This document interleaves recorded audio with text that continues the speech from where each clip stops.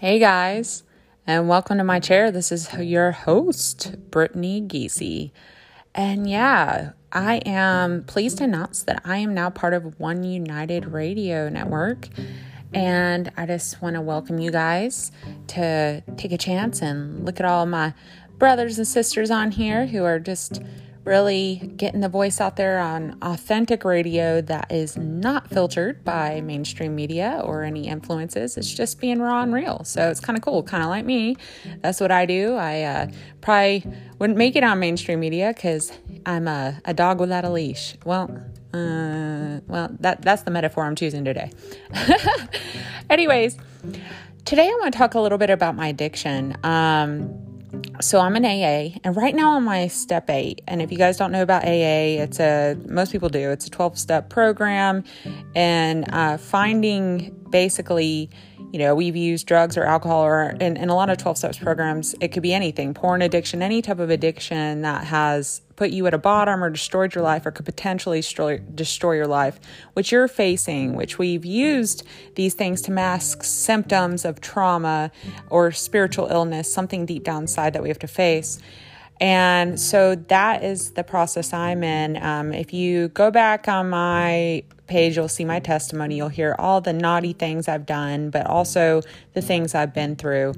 And I've really stepped up and taken self-accountability. I had to find kind of my identity in a higher power. That's part of the program. And that was hard for me because of religious trauma I had. And I found my God, and I found my identity in love. So, and I do that every day. It's a process you go through every day. There's never a cure, and that's for any of us, whether you're alcoholic, drug addict, anything. But with alcohol, I saw this really cool thing written by Russell Brand, and I love what he said. It was like, alcohol is not a gateway drug. Marijuana is not a gateway drug. Nicotine, caffeine, none of that's a gateway drug. It's childhood trauma and things like molestation, neglect, abandonment, things like that. That's the issue that you're going to have to deal with. And I'm also seeing things on, we have the power of choice to shift our perspective and become who we need to be. And for me, I have to try to find balance in both of these, because when I'm going back to my past and I'm getting these revelations like, wow, that really, whether anyone else can see why it affected me, it did. And it rippled through my life. Like religion, the fear of going to hell, and fear of always messing up and saying the wrong thing or else, that has literally affected every relationship of my life, almost everything. Or feeling like the kind of suck it up mentality. Certain families are more open with their emotions. Certain families are not. And because I'm kind of this weirdo that suppressing stuff doesn't do well with me, I get anxiety, and I tend to isolate or get awkward, or I get aloof and mask it with humor. So that's the behaviors I've learned to do instead of expressing my true feminine nature, which is my feelings.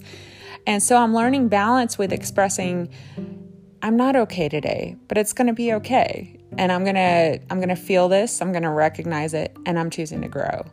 That's my balance I'm in. But I'm also letting people help me, because I was kind of raised in this place where it's like, anywhere I went, if I had a boyfriend issue or anything, it's kind of like a very like, give it to God, suck it up.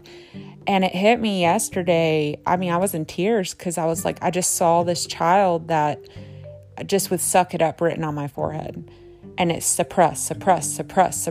And I got into this victim mentality, and I allowed myself to sit there though with God.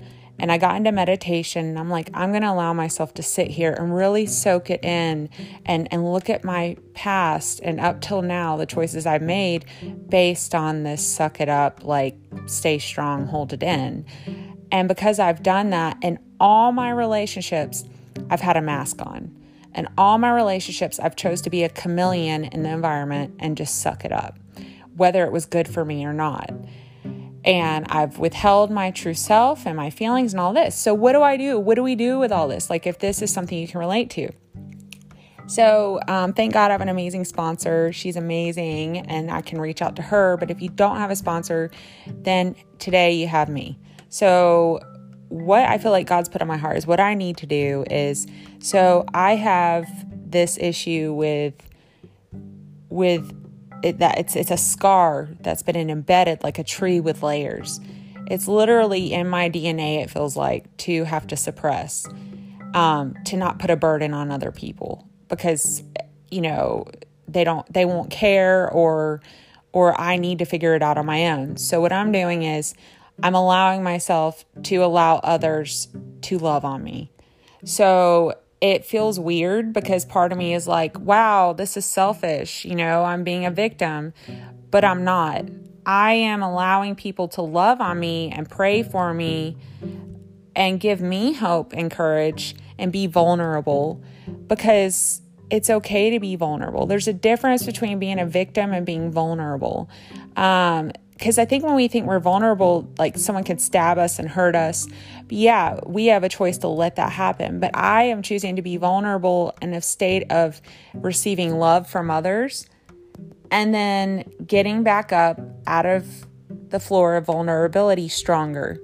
Instead of being vulnerable and reaching out for a relationship or being vulnerable and reaching out for a beer, being vulnerable and reaching out for something to numb it, I'm feeling it, then walking forward.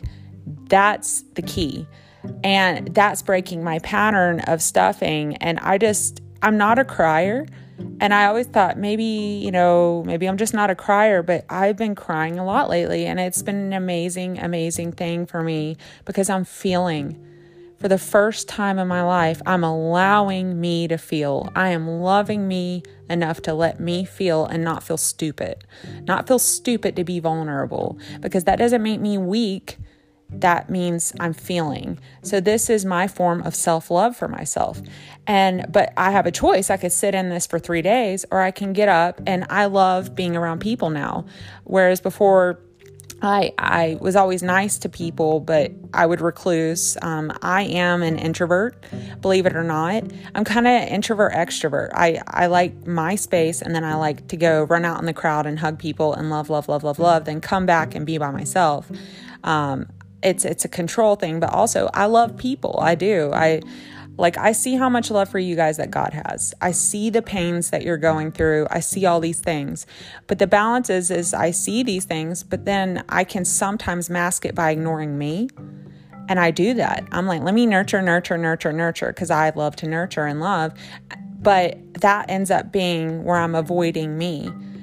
And then I think about that child being avoided again. And I'm like, I run back to me and I'm like, no, I'm going to hug on you with God. I'm going to hug on you because you need me too. And I know it sounds kind of schizophrenic, but it's this rebirthing into a process of becoming the change you wish to see, become the change you wish to see. And that's what I'm doing. So, yeah, this is crazy. So right now I just got done writing letters, opening up an amends to everyone I've hurt. That's opening up some wounds. Because now with this new vulnerability I have, I'm feeling all of it. And so it set me back, but no, it's setting me back in place into who I am, who I was meant to be, to feel. I already empathized with people on a huge level, and now it's just maximized. So I get in a room full of people and I'm feeling all these emotions. I'm feeling my emotions. It's almost overwhelming. So I'm having to learn how to, with God, balance that. It's going to be a beautiful thing though, because with this, I'm going to be able to help even more people. So there's that shift in perspective. It's not, wow, this is overwhelming. This is going to suck. I'm going to recluse. No, I'm going to embrace this uncomfortable feeling and learn how to push through it. So I hope this guy's helped you. My next step in AA is going to be making kind of like taking an inventory at the end of every day of all the things. Let's say that it's like Christians have, asking for forgiveness. This is kind of an inventory of all my personality defects and things that I've done in the past that I know I do, and making a list and go, okay, this is what you did today. Don't beat yourself up, but we're going to do better tomorrow. So that's my next step. I'm almost through the 12 steps. It is not a cure. It's a new way of awakening. So I love all you guys. Namaste. I wish you the best. And I can't wait to talk to you soon. All right. Bye.